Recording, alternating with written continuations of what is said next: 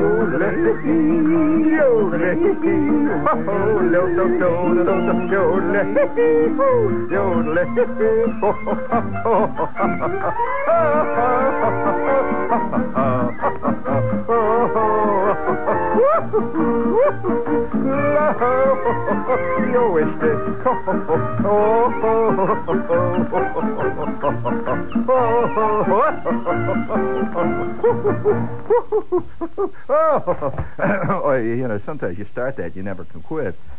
Did you recognize that? You slobs. You guys, you absolutely listen carefully to it again. No, play it at the regular speed, Nicholas, and listen carefully to it and tell me, do you recognize it? 1, 2, 3. Go on. Now listen.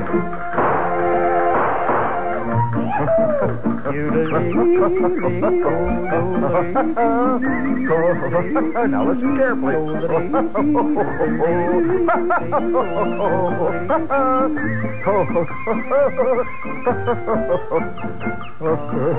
There you go. My God, you finally got it. Thank you. Thank you. That's the Jersey version of my theme. Very nice. Reset that there, Nick. You know, it's terrible. Just terrible. That one of the worst piece of music I ever heard in my life. But that actually is the Jersey version of my theme. You know, it's a real foot stomping polka. Guys sitting around swigging down the Schaefer and yelling and hollering. And that's what it is. Did you recognize it, Nick? After I tell you, of course. You notice I handle that Polish polka stuff real great? Well, I'm going to give you... I shouldn't really bring this stuff up at this point, because right now, I might say this, Nick, I'm gaining a foothold in the official world. It's, I'm clinging on the edge of the cliff, but gaining a foothold. As a matter of fact, I'm walking along 48th Street today, or actually walking on 5th Avenue. And you know, at the corner of 5th Avenue and 48th Street, there's a fantastic Brentano's bookshop there. Well, whose book do you think is piled up right next to the Greek columns? That's right. Ferrari in the bedroom, right next to Jonathan Livingston. What the hell is that damn bird? Yeah, there I am, right there. And me and David Halberstam, all the other official people. So I really shouldn't be doing this polka stuff. Now, I'm going to tell you a little story about that, though. See, I was clearing out all the crud in my life, just getting rid of it. You know, once in a while, you go through this thing. I hope you do. I mean, I like to think you do, Nick.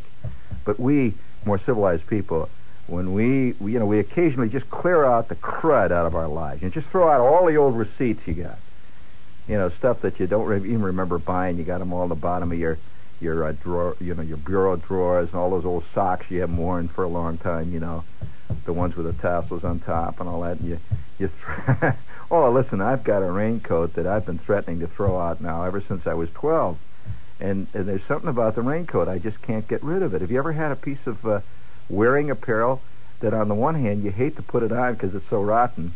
On the other hand, it's got some kind of an emotional pull on you. And you just keep it. And I have a raincoat that, honest to John, this raincoat looks really like, well, what it looks like is a compost heap with sleeves. You missed that. I'll repeat it. My raincoat looks like a compost heap with sleeves. And what's worse, the sleeves are torn. I mean, it's a compost heap with torn sleeves. And I walk around, and somehow I feel right in that rotten thing. It's like Columbo. You ever seen Columbo?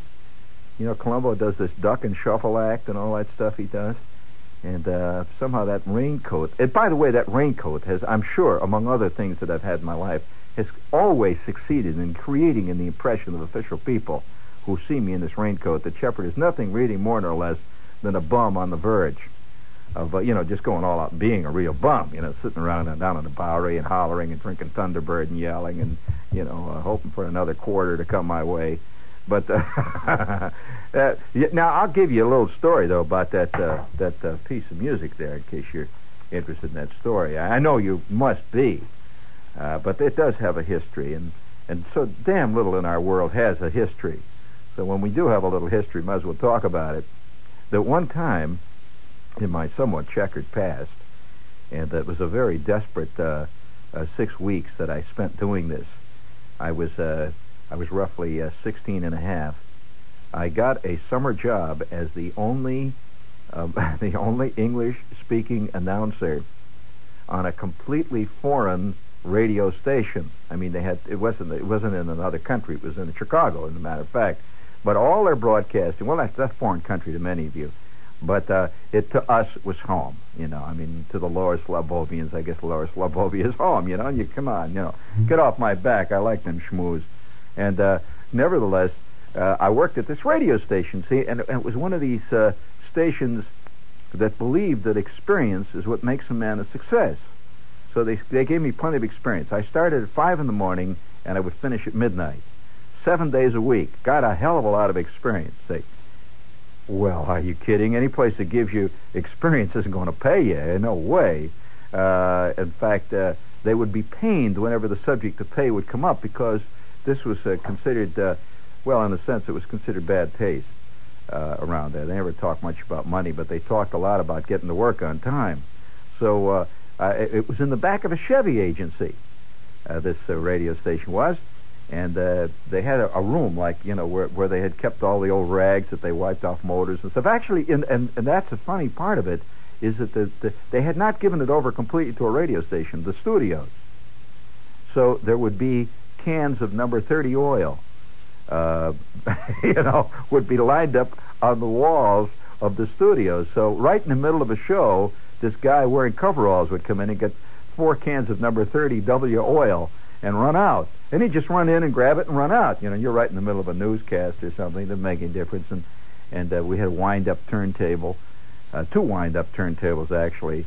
And our microphone, only one mic. They had a microphone there. And this microphone apparently is one of these mics, that when you buy a tape recorder from Sears, it says with microphone. Well, that was one of the microphones from one of those things, see?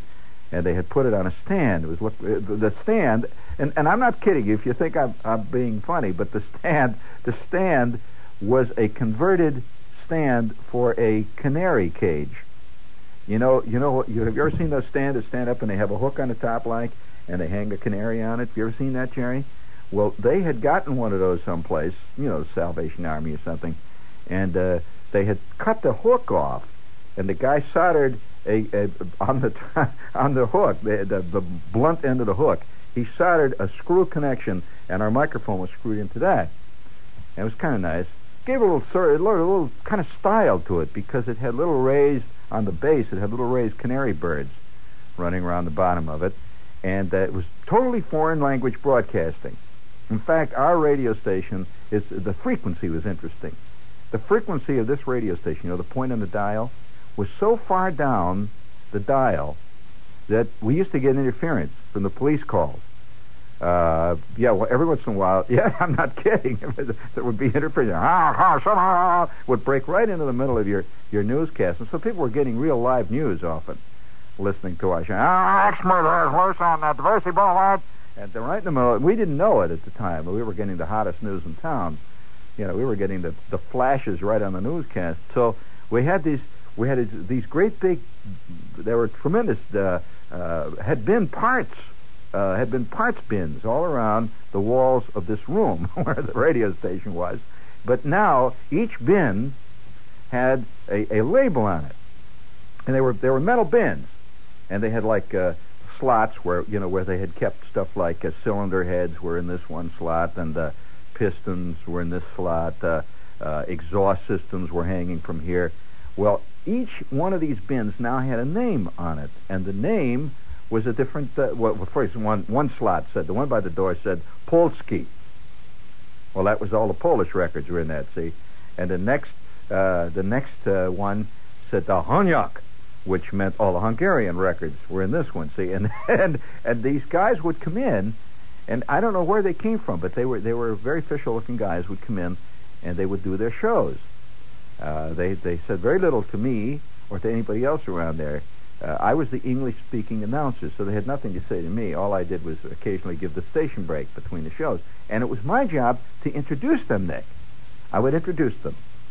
So it would go like this. See, I would come to theme. It's now 3:30 in the afternoon, and the theme would come on like this.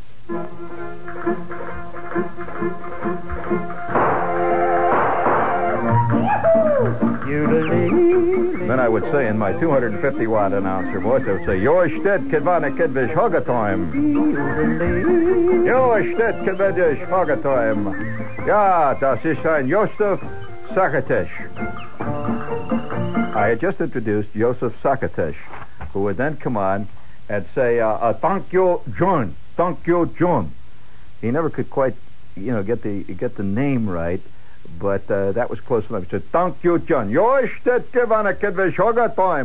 Which roughly translated means, good afternoon, radio listeners. It is unbelievable fortunate that we are to have you listening to us. And we are now going to lay some commercials and some Polski and some Hungarian Hungarian music on you. Well, of course, what happened was that these guys, they realized I was making no money. This, by the way, is WOR New York. Yes, indeed. So they realized that I was scratching, see? So they would come in every well, you can't get away from it. It will out, friends.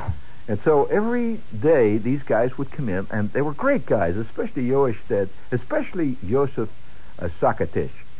It was not spelled that way. It was a complex Hungarian name. But Sakatesh would come in every afternoon about 5 minutes before his show, and he always wore white suits. I had never seen this before. Really, he wore white suits with really white suit. And he was big. He was a huge guy, and he had a bald head, very bald, and he wore rimless glasses, and he looked almost exactly like Sidney Greenstreet. If you can imagine Sidney Greenstreet, you were imagining Cornelius Joseph Sakatesh.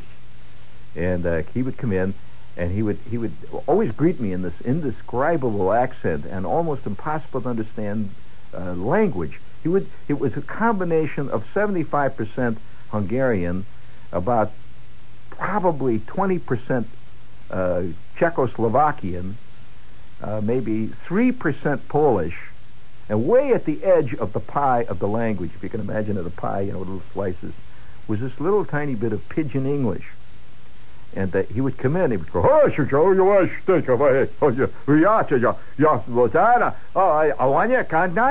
and I'd say, and he would say, yeah, good. And he would point out of the window. Always point out the window. He would point at the sky, and he would say in Hungarian, he would go, which means it's going to rain, which it always was over that radio station. Rain year in and year out there. And at that point, he would lay on me, because, see, I introduced his show, he would lay on me what he considered, I guess, would be his tip for doing the show. He would give me this big, he always came in a basket, see. His wife would fix these fantastic Hungarian cookies. Man, he'd give me the cookies, see.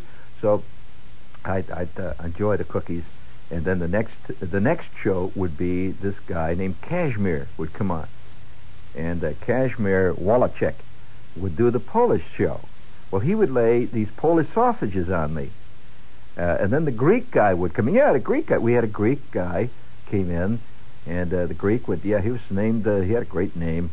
And he would come on. He would give me these Greek, this Greek. Have you ever had baklava? This Middle Eastern stuff. He'd always bring in this baklava. They always bring me food. See, so I would take it back, and I'd sit around. What are you gonna do with this? And in the back, and they gave me this little room where I could wait in there while they were doing their shows. I had a little broom closet. See, and I'd sit back there surrounded by all my goodies for the day. And I'd say by 4 o'clock, there was no way I could look at anything to eat. It started out at the crack of dawn. The earliest show we had, which was a really, really early show, because apparently these guys got up very early in the morning. There's certain types of people get up like earlier than other people. For example, Viennese people never get up early in the morning. This is a very sybaritic crowd, and we actually had a Viennese show on, which came like about 9 o'clock at night when they were all up and drinking their coffee with the whipped cream, and eating their torts. And so that was the Viennese show. But who do you think got up earliest in the morning? That they were on like 6 o'clock in the morning, and apparently they were all listening. Who was up at that hour? Well, you don't know. Well, it was the Croatians. No, the Croatians, for some reason, there's an unrest in the Croatian soul, which causes Croatians to get up at the crack of dawn. Maybe it's from generations of feeding pigs or something. And so, they're up at the earliest hour of the morning, and the Croatians are calling in. And they used to have request shows where these Croatians would call in and request a Croatian piece of music. And he only had the same records all the time. There's no such thing as the top 40 in the Croatian world or the Hungarian world. They keep playing the same records over and over again. They have about 25, maybe 30 records, and guys would call in, and they would charge them for it. And so, you paid $1 for a regular request. Now, if you wanted it dedicated for a birthday, it was $2.50. That's the truth. If it was a wedding, it was $5. And if it was a wedding, he would also, at that point, he would wish the bride a happy marriage in Hungarian or Croatian or whatever the language happened to be. Now, it was my job to sit there and tally them all down. These things, apparently they split with the station. I don't know how it worked. And so this was a very colorful period in my artistic development life. And so one day, Cornelius Sakatis, Joseph Cornelius Sakatis came in, and he's all excited. And he's usually very placid. You know how Sidney Greenstreet was. He's always very cool. And that's the way Cornelius Sakatis was, always cool. But this day, he was all excited. And he says, Janos, he calls me Janos. Janos, he's talking very fast Hungarian. And I said, was ist? And he says, Janos, he's going like so. He's waving his arms. And I finally got out of him that I was invited to a banquet that was being given honoring several very prominent members of the Hungarian community. And I was invited by the leaders of the Hungarian community. And, he said, very good, very good. And so I said, yeah, okay, when, And so he said, going to be Saturday night. And so Saturday night, I arrived, and at this hall, the Hungarian-American Hall. I don't know why I'm telling you this, but I arrived at this hall, see, and I brought along my buddy. See, I figured as long as it's going to be a free meal tonight, I might as well bring along Schwartz. See, so the two of us arrived, and we got on our, we're all dressed up with the ties and the bit, and walk into the hall, and there's Hungarian guys all over the place, big handlebar mustaches and stuff, And the Hungarians have a fantastic, some of the Hungarians listening will agree with this, the Hungarians have a tremendous zest for living, to put it mildly. And even more than that, Hungarian ladies have a zest for living. If you've ever known any Hungarian girls, you've known real women. This is high octane, Nick, really all the way. Well, Hedy Lamarr is an example. Yes, they're magnificent creatures. And they all look like Sophia Loren studied under them. Oh, my. So I walk into the hall, and here they are. And there's a big cheer goes up when I come in. Which, Schwartz, what's up? So who are they cheering? And I realized they're cheering me. I walk in there, and I've got my electric blue sport coat on. Why, I should tell you this, And, of course, immediately at that point, the band, which is sitting over in the corner with their accordions and stuff, they start striking up, see? The whole thing. See, they play the theme, see? Of the Hungarian-American hour, see? So they start whistling and blowing the horns and all that stuff. And they're cheering like mad, and they're pressing this Hungarian wine on me, which, by the way, has a certain primal charm. You drink 3 or 4 gallons of Hungarian wine, and you're not going to have much trouble at night. Unless, of course, you hit your head on a curbstone or something like that. So they're pressing this Hungarian wine. I mean, all this great Hungarian food. And they're running around, they're shaking my hand. So the only thing I could think to say, see, I'm up at the speakers platform by this time, and the band is playing. I look out over the crowd, and I say, Yo, shtick, Kavana, Kedvish, Orgatoim. And they cheer. Fantastic. Thank you. Well, that night, I received an award. I was getting an award, see. And the award was that I and Cornelius had done more than anybody at the time, apparently, in forwarding the well-being and the good health of the Hungarian community. And they all thought I could speak Hungarian because I introduced the show in Hungarian, which Cornelius had taught me over a long, very difficult, angry afternoon when the other announcer, who had been my predecessor, had left, trailing smoke and flames. After a fantastic argument, he finally went in the station and says, Look, I've been here 9 years, and I think it's time I got paid. And, of course, that was absolutely the worst thing he could have said. And he was thrown out on his ear. And they even took his, the stuff the things they had lent him, like they lent him a hot plate. And they took his hot plate back, where you could cook your Heinz and Campbell's pork and beans, which you lived on. So they took his hot plate away, and he ran out into the street. I remember that announcer, Ed. And that was how I got my job. So I had to learn 9 introductions. There were 9 languages on the station, and I had to learn 9 introductions. And since that was all I did on the station, I learned them well. And I still know all 9 of them. And some night, when I'm really feeling really feeling the groove here tonight, some night, Jerry or Nick, you can prevail upon me to give 9 different introductions to 9 languages. What 9 were they? Let's see if you know. All right, you already know Hungarian, and you know the Polish. I had the Polish thing. What else?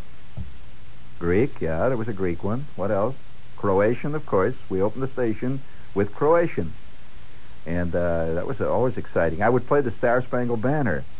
And believe it or not, they had a Croatian version of it. Have you ever heard anything like that? That's right. We played in the morning. They played the Star Spangled Banner, and there was a band playing it, and there were Croatians singing the Star Spangled Banner. So, all right, now you got it. You got Croatian, you got Greek, you got Hungarian, you got Czechoslovakian. What else? Come on. What? Polish? That's right. What else? Ukrainian, okay, of course. And if you do a Ukrainian hour, you cannot get away with doing a Ukrainian hour without having a Lithuanian hour. Because at which point, if you did that, you would have a riot on your hands. So we did a Lithuanian hour. And all right, go ahead. And while you're thinking about that, this is Shepard introducing the House of Chant commercial, which is an elegant Chinese restaurant here in town. And I would like to recommend it highly. It's at 52nd and 7th Avenues. And I'm not going to ask you to go in and order your food in an elegant Mandarin dialect. It might embarrass some of the waiters down there who only speak low Cantonese. However, the food is elegant, and you'll enjoy it. And if you're going to a theater that night, make sure that you tell them that. The Chinese word for theater is hanga. You say that to the waiter. By the way, the heavy-set one with the fancy ties is named Stanley. Actually, that's the Chinese Stanley, which is Stchnlee. Stanley is actually the way it's pronounced. So the food is good, the people are elegant, and they've been there for 35 years, and if they can make it for 35 years at 52nd and 7th Avenue, they got to be good. That's a tough neighborhood, man, for any place to survive unless it's great. Right? 52nd and 7th, the big time. Food is great. They're open 7 days a week till midnight. We have another commercial here. You're still trying to think of the other languages, huh? Hey, you know, it's funny about that. I after working with these guys all that summer, it was such a sweatbox and such a hot place to work. That reminds me, by the way, I'm going to be on Long John show tonight. Oh, no, John, I'm making no inference there. But I am. So if you want to stay up late, John and I are going to do what they call cut up a pot. We'll slice up a little rhubarb. And what does he say? Doesn't he use that phrase? What does he call it? Yeah. Cut up a jackpot. That's it. But nevertheless, these languages got into your... You know that you can learn languages. I'm serious, Nick. Have you ever tried to learn a foreign language? What did you try to learn it in school? I see. Well, you know, there's no way to learn a language like hearing it all the time. And it's fascinating how a language all of a sudden becomes very apparent to you. I used to sit in the control room, and this stuff would pour out at me 7 days a week. I mean, really, 7 days a week. And you know what used to... finally got to the point where, unknowingly, and without even any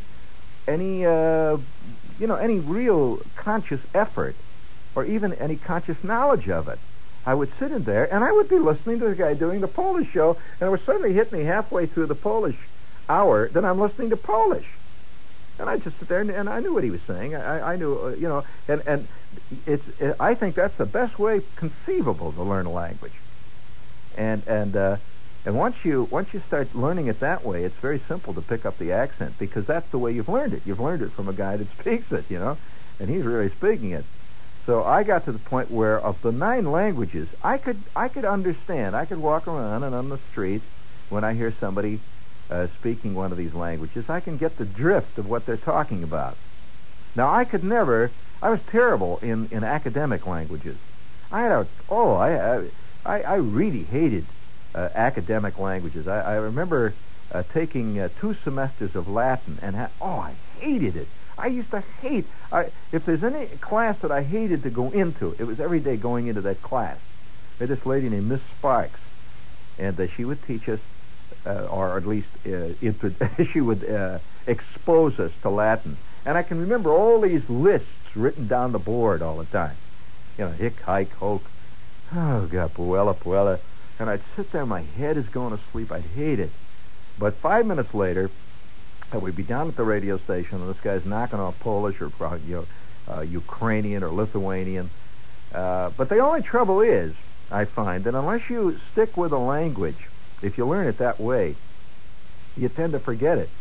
It's like, it's like what they always say about Chinese food, man. I mean, it does. It goes away, but not really, not completely. And I will hear echoes of it when I go, like if I go abroad, and I'm sitting in an airplane. And like one day I had a fascinating experience. I was in a plane that was going to, one of the stops it was making was Prague. And there was nobody on this airplane. I was the only American. And there were these people sitting around in front of me and in back of me in the plane, and we were riding along, and they were of course speaking Czechoslovakian. And they assumed that I could not understand Czechoslovakian. Apparently, I have the map of southern Illinois and northern Indiana printed on my face, and I'm sitting back there. Well, I could not understand. Honestly, they were right. I could not understand Czechoslovakian, but I could get the general drift of it, of what they were saying.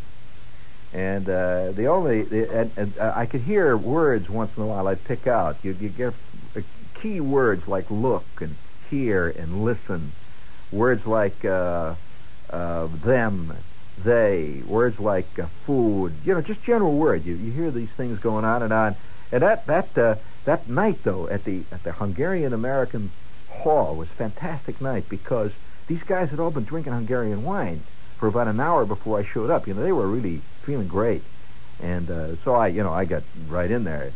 I've never been known to be backward at a party of that type, so I got in the middle of all this. I'm eating the Hungarian food, and every time one of these guys would come up to me and he'd grab my hand, of course these listeners, see, grab my hand, and he would say something very effusive in Hungarian, and he always wind up Janos, which is the Hungarian gene, believe it or not. He'd say Janos, and I would laugh, and I would say, "Oh, you're stead, come on, kid," but he'd laugh, because this is the introduction to the show. It would be like, it'd be like Jackie Gleason saying, "Oh, how sweet it is," and they'd love it. They recognized this, and they thought that I was just saying this, but I could have said a hell of a lot more if I wanted to. So I left that hall trailing glory, and oh man. And I also got a fantastic date with a Hungarian girl, which will form the basis of a show which we will tell some night when all the kids are in bed. However, that's another show. But hearing this thing here, this polka, it got to the point where I knew all the various polkas. There's a whole great list of classical polkas that the Polish dig and the Hungarians, not too much the Hungarians, but they, that's part of it. But that whole Middle Europa scene, and the polka seems to be the basic, the basic thing that runs through it. And some are great, like for example, America the Beautiful polka. Have you ever heard that one? Yeah, this is America the Beautiful. There's the Dawn Patrol polka. You ever heard that one? Have you ever heard the Colonel Bogey polka? Yeah, and all these things they made into polkas. Now the polka that most people know, of course, is very primitive ones like the Beer Barrel polka, which incidentally is a legitimate polka and was a very big hit many years, apparently long before it became a pop tune. But that was a big thing. So I got really involved in this stuff, and the polkas, I got to the point where I hated polkas so much because it was all wrapped up with this whole place. It was hot in there every day, and the guys that were coming into the car place would look in with these dumb looks, watching our wind-up turntables going around, and I'd start at 5 o'clock in the morning, and I would wind up late at night, and the sound of polkas all the time. And every time I heard bum ba dum bum bum bum bum ba dum bum bum bum bum bum bum bum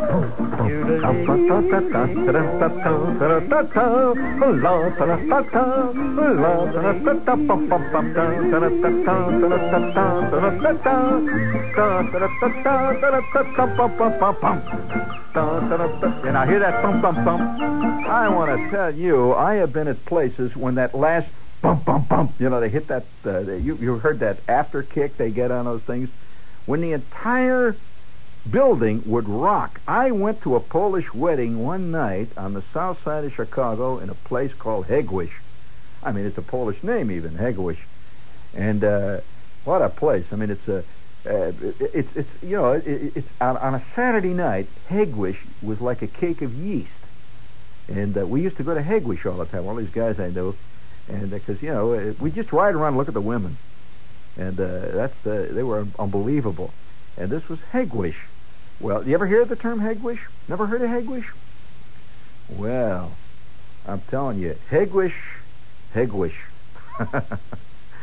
funny. I just assume everybody knew about Hegwish. Do you know that in this country, you may not know this. I don't know why I'm doing this thing tonight. Just sort of. It's just one of those things. But do you know that in Chicago, in case you're interested in statistics, and some of you are, in Chicago, there has consistently been a larger Polish population than in the city of Warsaw, in Poland. Did you know that? So it's an integral part of the life there. And there's a whole area of Chicago, which is really essentially Polish, on the south side called Hegwish. And it is really a separate part of Chicago. It's a whole area there. When you get into Hegwish, you're in Hegwish. Well, did you know that there is a city in the Midwest that is a city with... I'll ask you a question. What is the city within a city? Okay. Hamtramck. Agreed. And what is the city it is in? Detroit. All right. Now, Hamtramck is completely surrounded by Detroit. You understand that? It's like a peach kernel right in the middle of a peach. Hamtramck. And Hamtramck has its own radio station a whole bit, see? And it's essentially what population is Hamtramck. Right. You can assume it's not English, right? It's not a bunch of Swedes living in Hamtramck. And in Hamtramck, like anyone who has any knowledge of Polish life, and that type of life, Polish, even Czechoslovakia, this is a life of tremendous, gusto, fantastic gusto, and vitality. More pinochle is played in the confines of Hamtramck and Hegewisch than quite possibly the entire world combined. These are the original pinochle plays. And you may not know that pinochle is the national game of the Polish. Did you know that?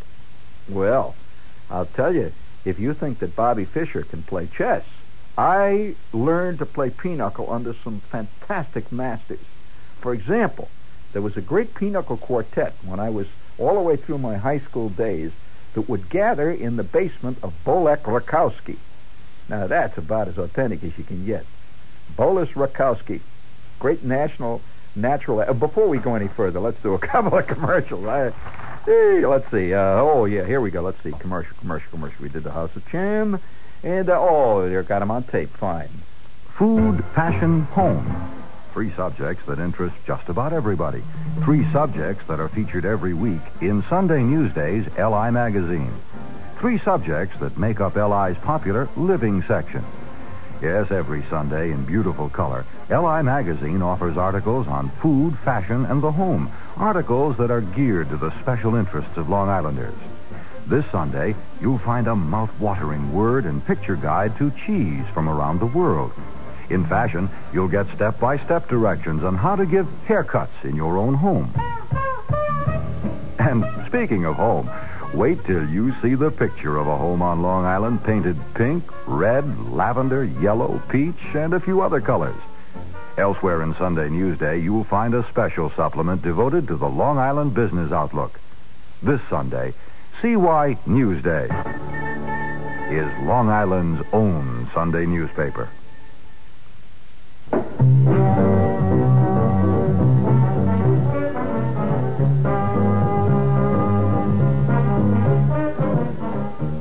In the current issue of TV Guide magazine, as television prepares to broadcast the epic film Lawrence of Arabia, Lowell Thomas provides his personal recollections of the life and times of T.E. Lawrence. In the same issue, sports writer Melvin Durslag zeroes in on the NBA's tiny giants, the small men under 6'2", who are surviving in a big man's game. TV Guide's cover story profiles Michael Ontkean of the Rookies. A few years ago, he had a chance to chase a puck for the New York Rangers.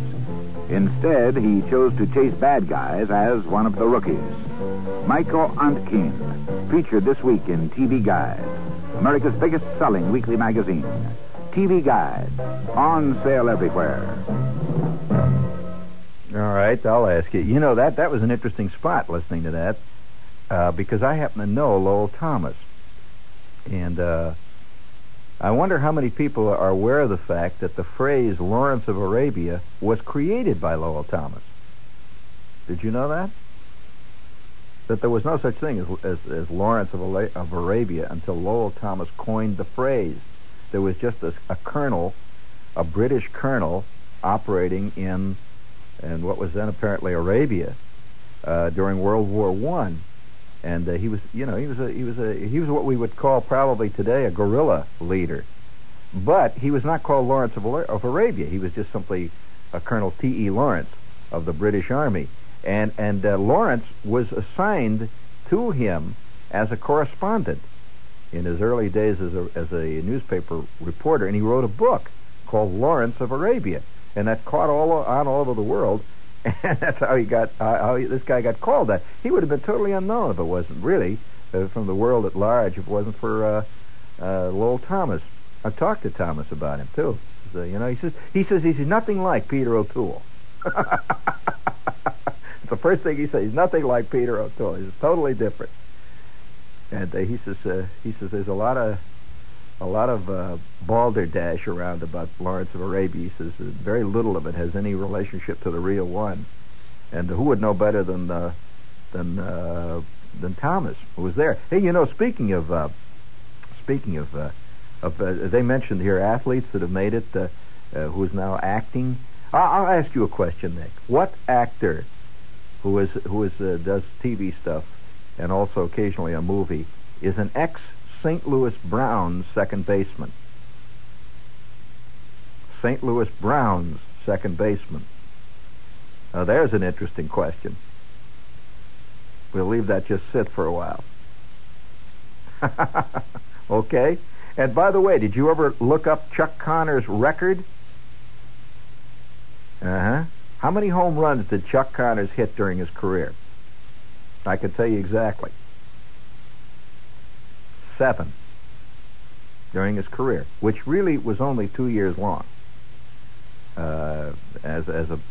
What was his average? Reasonable. But who is the second baseman? I was going to tell you one more thing before we leave the subject of the Polish and pinochle. One of the great compliments of my career as a kid, as a person, as a walking around guy, was the time that I was invited to become part of this fantastic pinochle quartet. Polis Rakowski, Frank Paswinski. There's a couple of authentic names, right? And Stash Wozniak. Great. I mean, these guys were to the pinochle world of the male kid, age 14 world. They were like Bobby Fischer to chess. These were past masters. These guys remembered every card that had ever been played since their 3rd year. As 3-year-old kids. Unbelievable. And I became part of that fantastic quartet that would play pinochle down in Polis Rakowski's basement every night while his mother cooked cabbage on the stove right next to us. I mean, stuffed cabbage. What is stuffed cabbage called in Polish? Oh, come on. Well, you don't even deserve to know that. This is one of the great gustatorial treats of the world. Real Polish stuffed cabbage. It's enough to bring, it's a fantastic aphrodisiac, by the way. Unbelievable. Oh, yeah. I mean, after a couple of great big wallops of Polish stuffed cabbage, I remember one time meeting this girl named Helene Kubiak. Oh, well, these are things that you shouldn't even know about. I'm not going to talk about this. Who was the second baseman? Come on, I'll just let you think about that. Now, he was the second baseman with the St. Louis Browns. He's now an actor.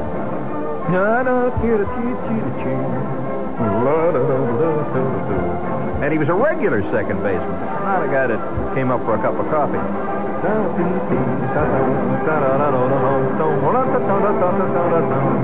Yeah. Tudum Tashik. This is WOR New York.